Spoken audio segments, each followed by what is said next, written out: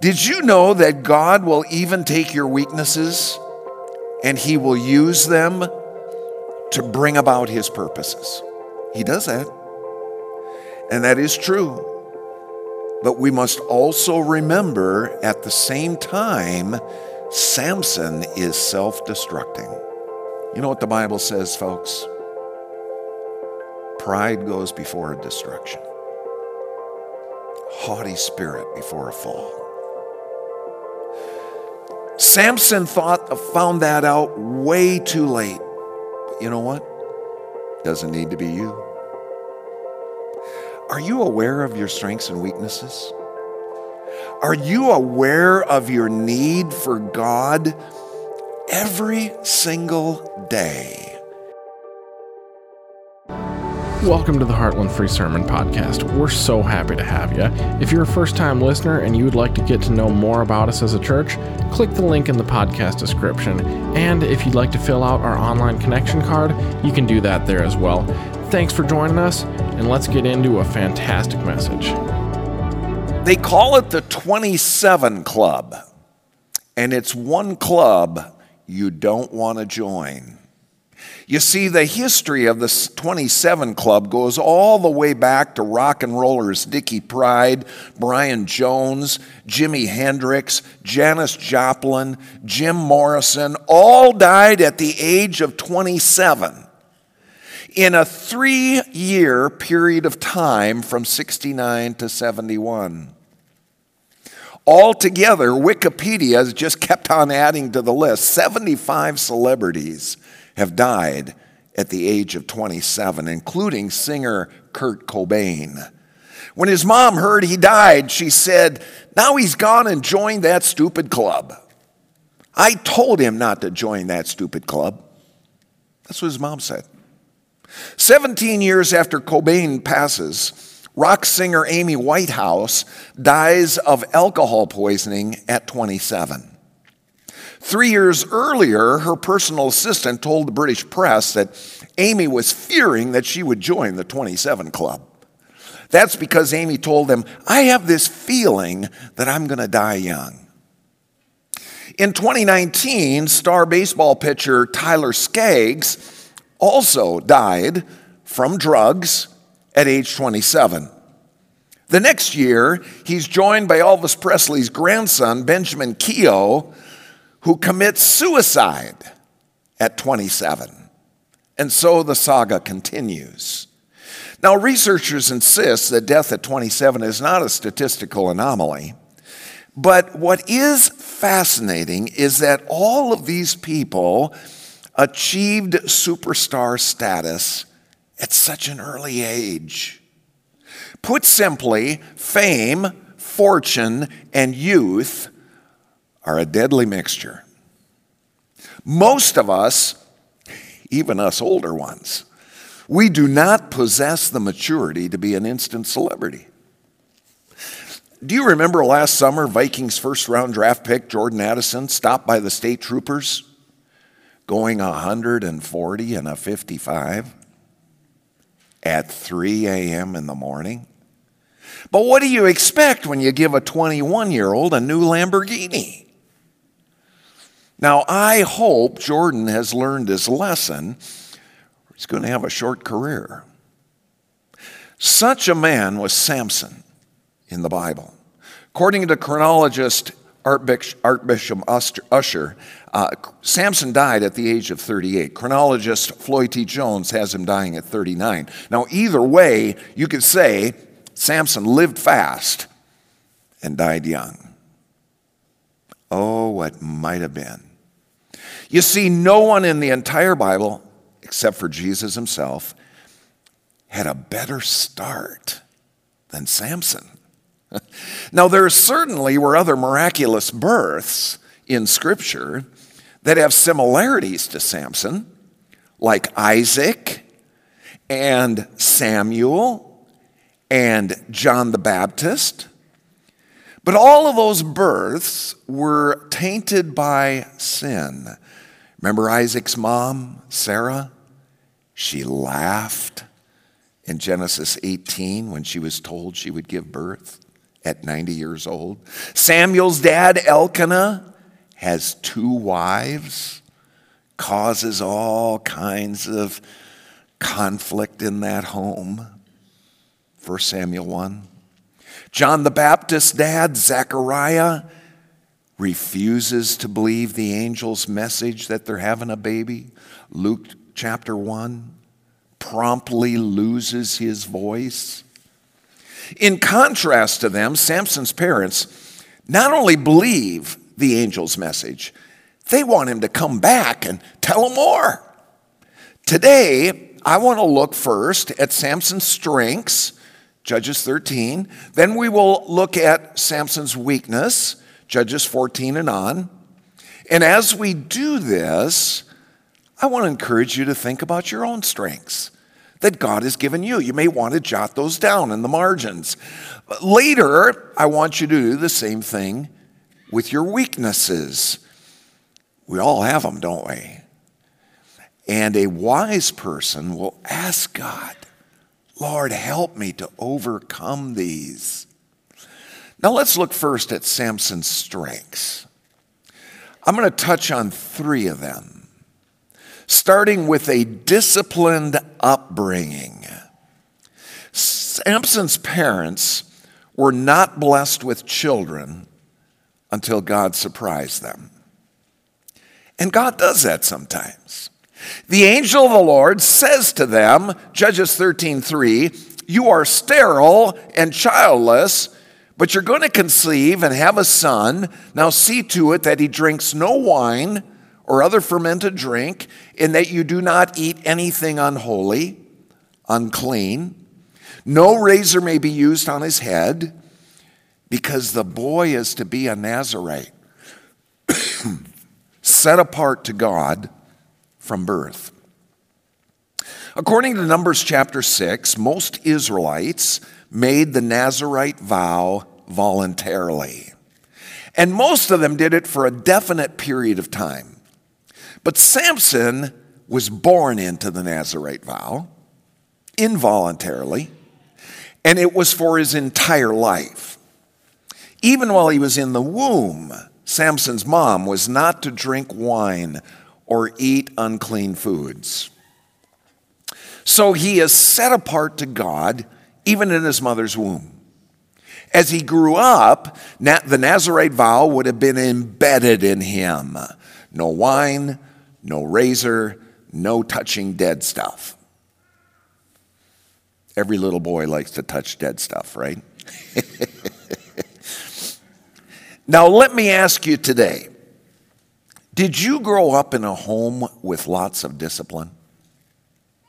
If you were raised in a home with certain expectations about your behavior and certain consequences if you didn't meet those expectations, you were actually a very blessed person. Here's what the Bible says, Proverbs 13:24. Whoever spares the rod hates their children, but the one who loves their children is careful to discipline them. Proverbs 29, a rod and a reprimand impart wisdom, but a child left undisciplined disgraces its mother.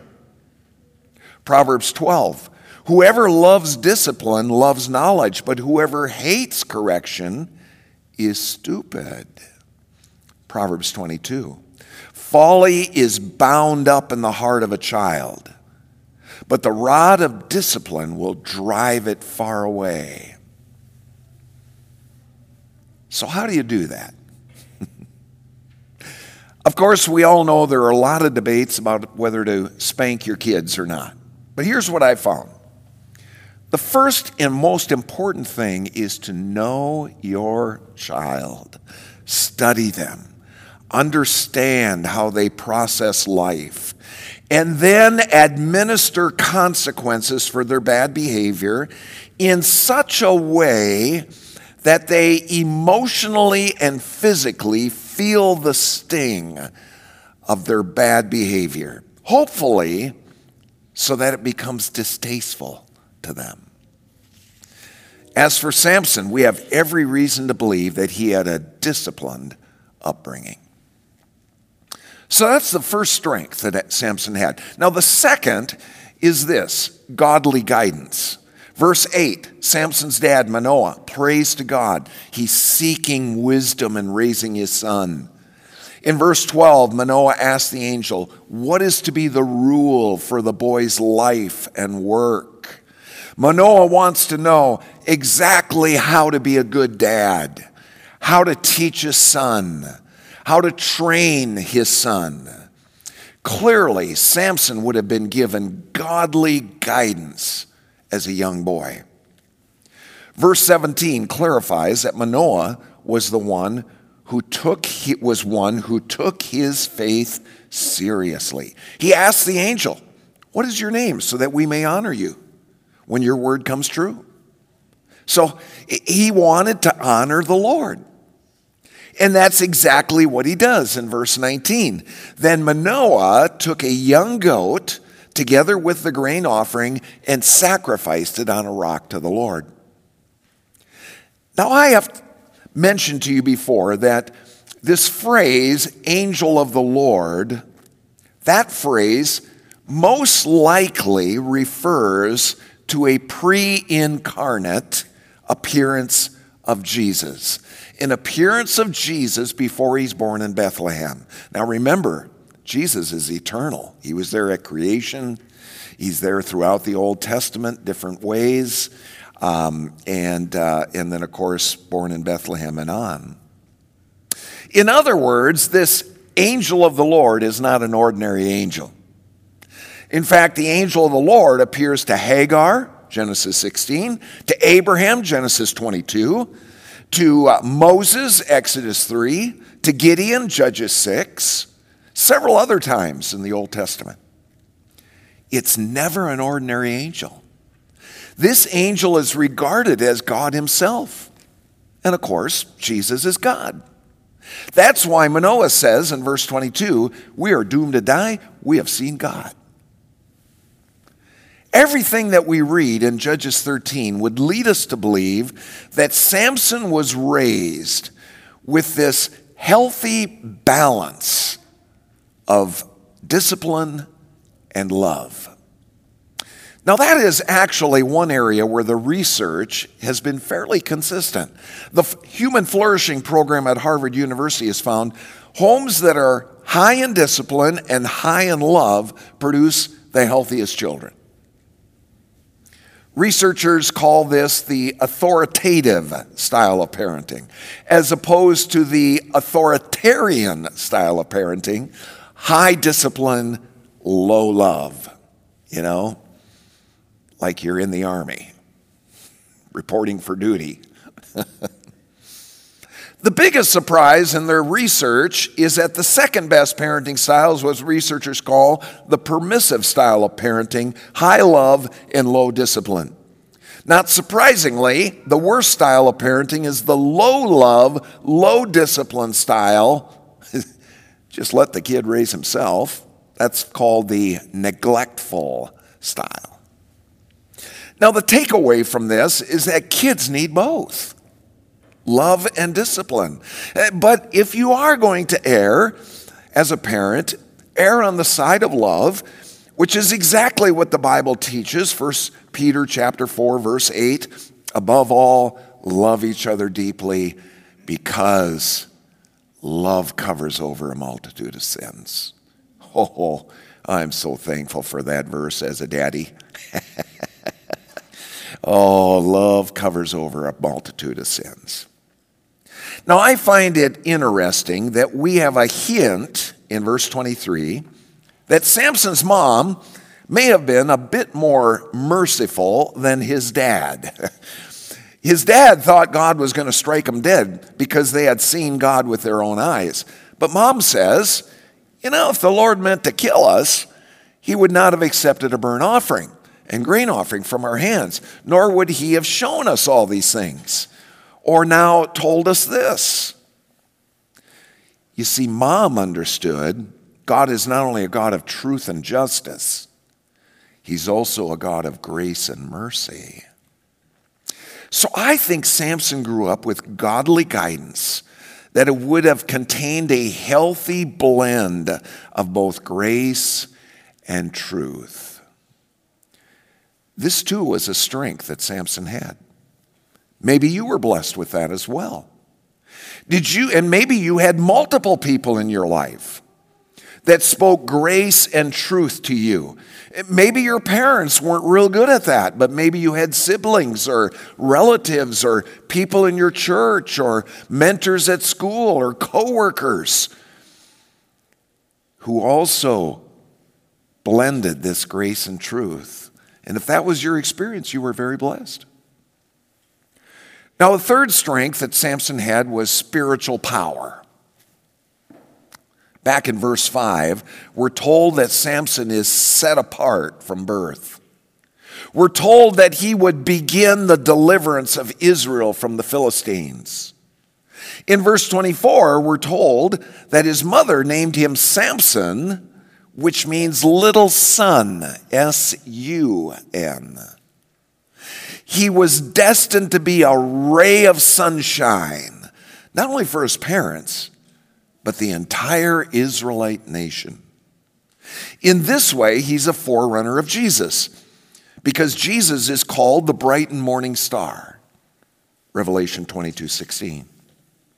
Verse 24 also says of Samson, he grew and the Lord blessed him, and the Spirit of the Lord began to stir in him. You know, when Sue and I were raising our kids, we were powerfully impacted by John Trent and Gary Smalley's book, The Blessing. Oh, thank God for that book. You know, what does it mean to be blessed? You know, that's kind of one of these religious words we throw around a lot. But what does it actually mean? Trent and Smalley teach that giving someone the blessing consists of 5 elements. The first, meaningful touch, affirming non-sexual touch. The second, a spoken message. Talk to them and speak words of grace and truth into their lives. The third, attaching high value by prizing them, showering them with unconditional love. Fourth, picturing a special future for them. And then showing them how they can use their gifts for His glory. And then 5, an active commitment.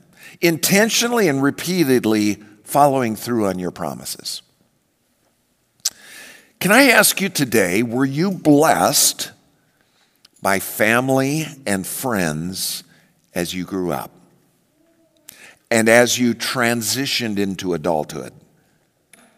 You know, I once compiled a list of 10 men who have most impacted my life. And my guess is that each of us could compile a list such as this. Not all of us had an ideal storybook childhood. But here's what you need to know. If you truly surrender to the Lord, if you truly place your trust in Him, God has an amazing way of blessing you, and many times He does that through others, other than your parents and family. The Apostle Paul grew up in a very strict household. Lots of rules, high discipline, in the army. He was trained as a Pharisee. Even when he got saved, he still had a lot of hardship. In fact, he had a lot of enemies right out of the gate. But he also now had a lot of friends. In fact, he had a whole army of friends. And in Philippians 1:3, Paul begins his letter by telling his friends, I thank my God every time I remember you. You know, Paul could have complained about many different people, many different circumstances. I mean, after all, you know what, when he wrote these words, he wrote the whole book of Philippians when he was in prison. and he certainly was in prison unjustly. So he could have complained about a lot of things, but Paul chose to be thankful and grateful. And the first thing he's thankful and grateful for are people who have spoken grace and truth into his life. Now with Samson, he grew up with every spiritual advantage you can imagine. He was miraculously conceived, chosen by God, set apart to serve God, blessed and shaped by the Holy Spirit as he grew. In short, he had everything going for him.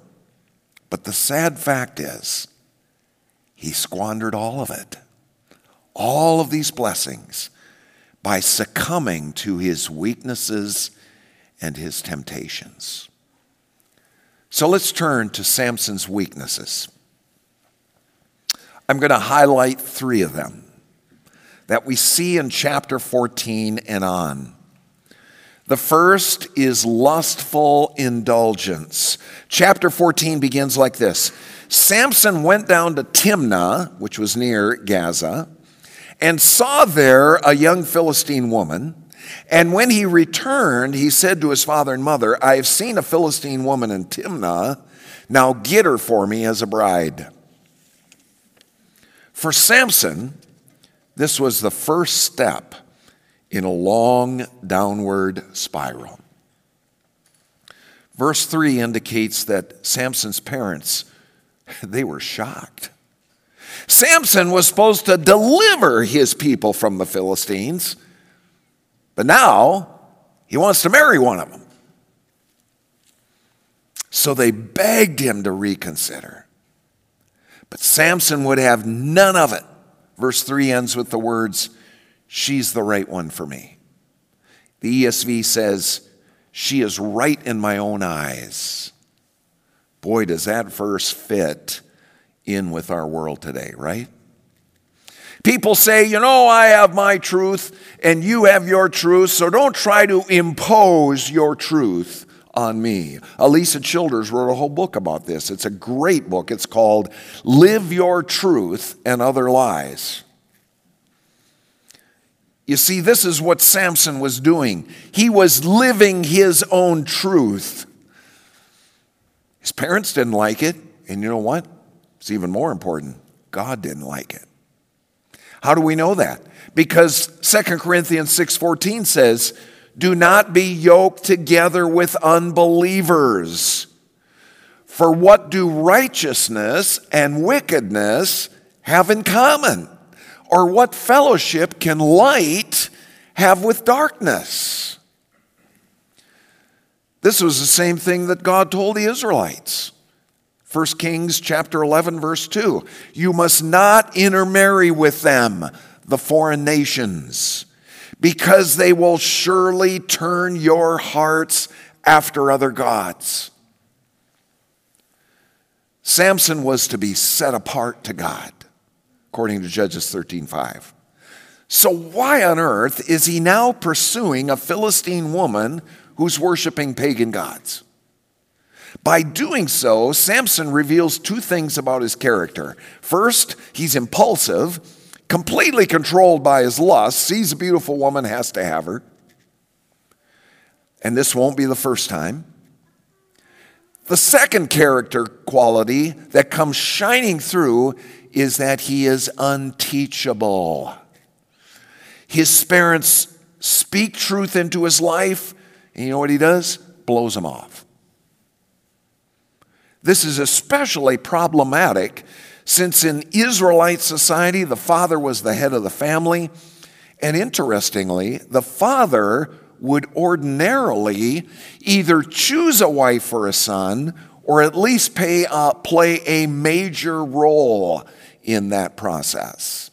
We know that because that's what Abraham does for Isaac in Genesis 24. He sends his servant back to their homeland to get Rebekah as a wife, brings her back, and introduces her to Isaac.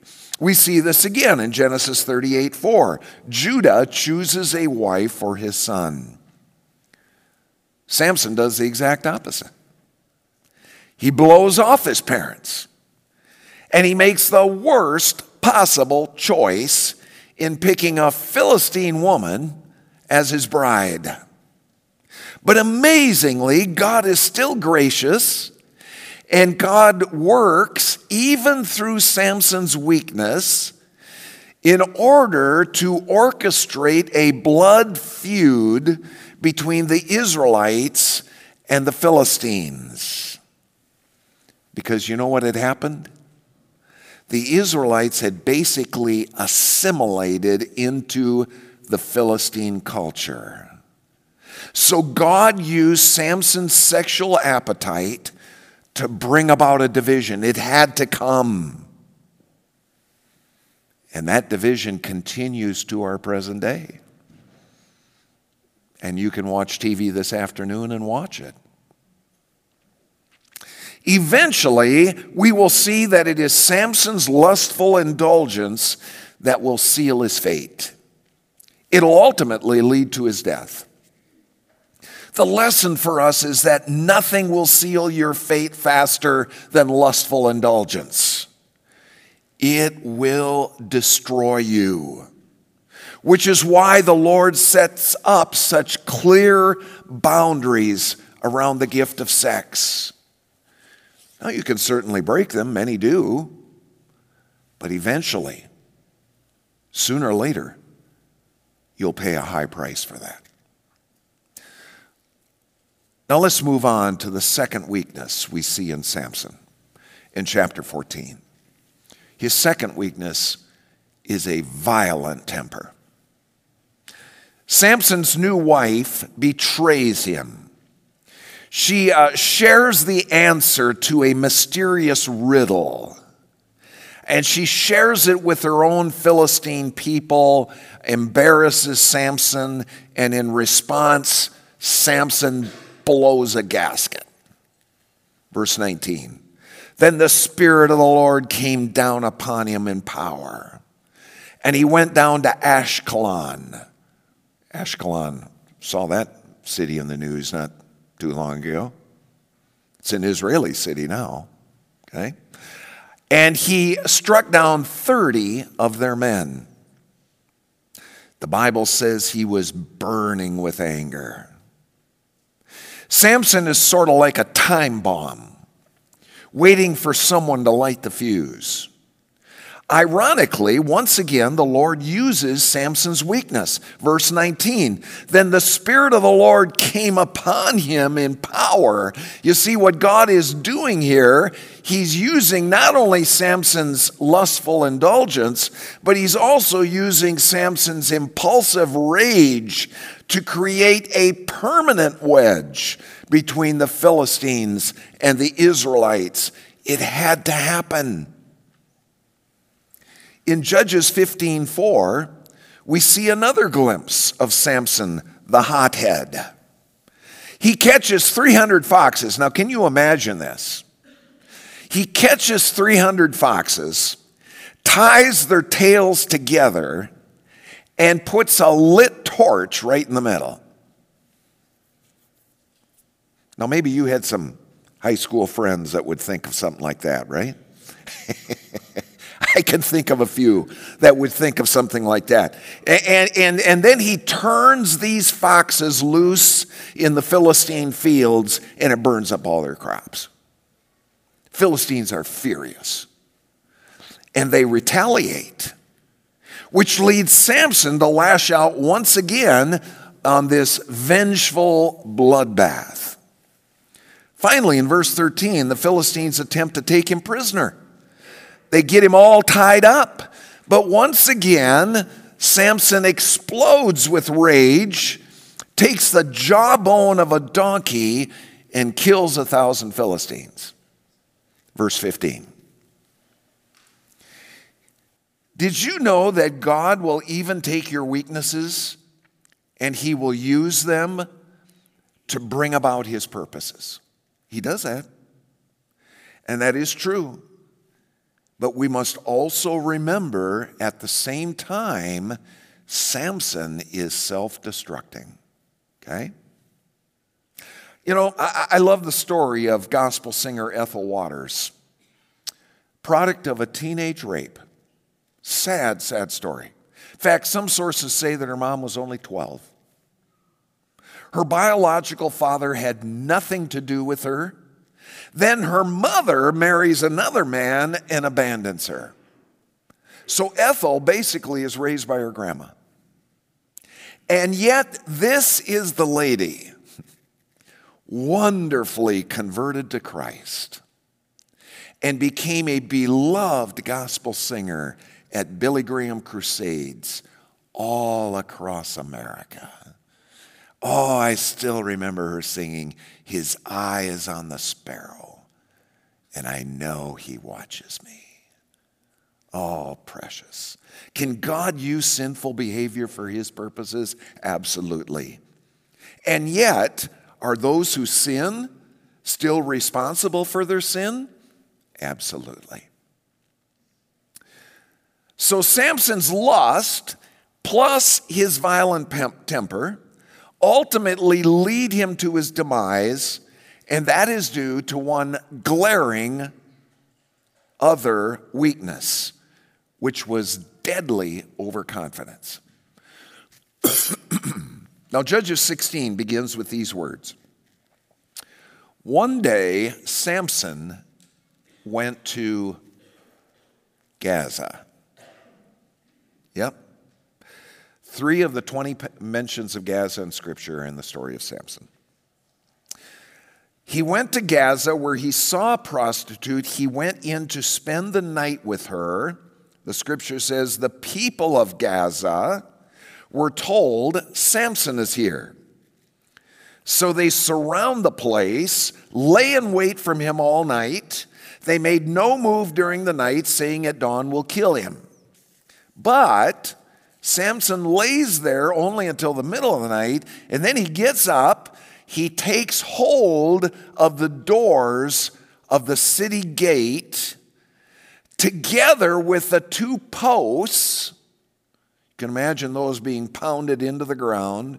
He tears them loose, bar and all, and he lifts them on his shoulders and carries them to the top of the hill that faces Hebron, Israelite city. Now here's what's amazing. You got to see this. Do you know how far it is? Now, you might need a binoculars to see this. But we have Gaza City there, and we have Hebron, okay? And they are separated by about 40 miles. So he carries this heavy gate and the posts on his shoulders for 40 miles. Now, if he did that today, he'd be in the Guinness Book of World Records.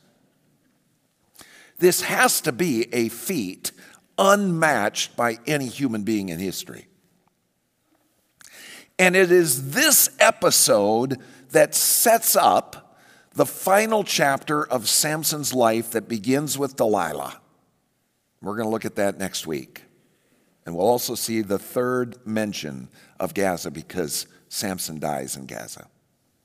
So you see, by the time Judges 16 rolls around, Samson thinks he is untouchable, thinks he is invulnerable, and it marks the beginning of the end for him. Oh, friends, beware of deadly overconfidence. I close with this. Now, I will readily admit I'm a John F. Kennedy assassination junkie. I'm a sucker for every new movie, every new documentary about the death of JFK. The 6th floor museum at Dealey Plaza in Dallas is probably my all-time favorite museum. Absolutely fascinating. Even Sue liked it. I think. Kennedy was a modern-day Samson. Minus the muscle, add the charisma. Okay? And you know what? Boy, did it get him into trouble. He was a pathological womanizer from the time he was a teenager to the very end of his short life. He went from woman to woman to woman with reckless abandon. In fact, reckless abandon describes his entire life. He was given the last rites of the Catholic Church at least 4 times as an adult. Think about that. All this came out after, his assassination. One biographer called him a medical marvel because he was kept alive by a complicated daily combination of pills administered by Max Jacobson, who was a celebrity physician known as Dr. Feelgood. On November 18th, 1963, 4 days before Dallas, JFK tells his Secret Service supervisor, Floyd Boring, to stand down. He says, the agents need to drop back in the motorcade. And he goes up to Floyd and he says, it's excessive, Floyd. It's giving us the wrong impression to people. We've got an election coming up, and the whole point is for me to be accessible to the people. You see, like Samson, Kennedy suffered from deadly overconfidence. Samson had his strength, Kennedy has his charisma. Neither of them thought the rules applied to them. You know what the Bible says, folks? Pride goes before a destruction. Haughty spirit before a fall. Samson found that out way too late. But you know what? Doesn't need to be you. Are you aware of your strengths and weaknesses? Are you aware of your need for God every single day? And I can tell you this as a pastor, I need God every single moment. One email can, send me off into a tizzy. I need the Lord every single moment. So let's call on Him right now.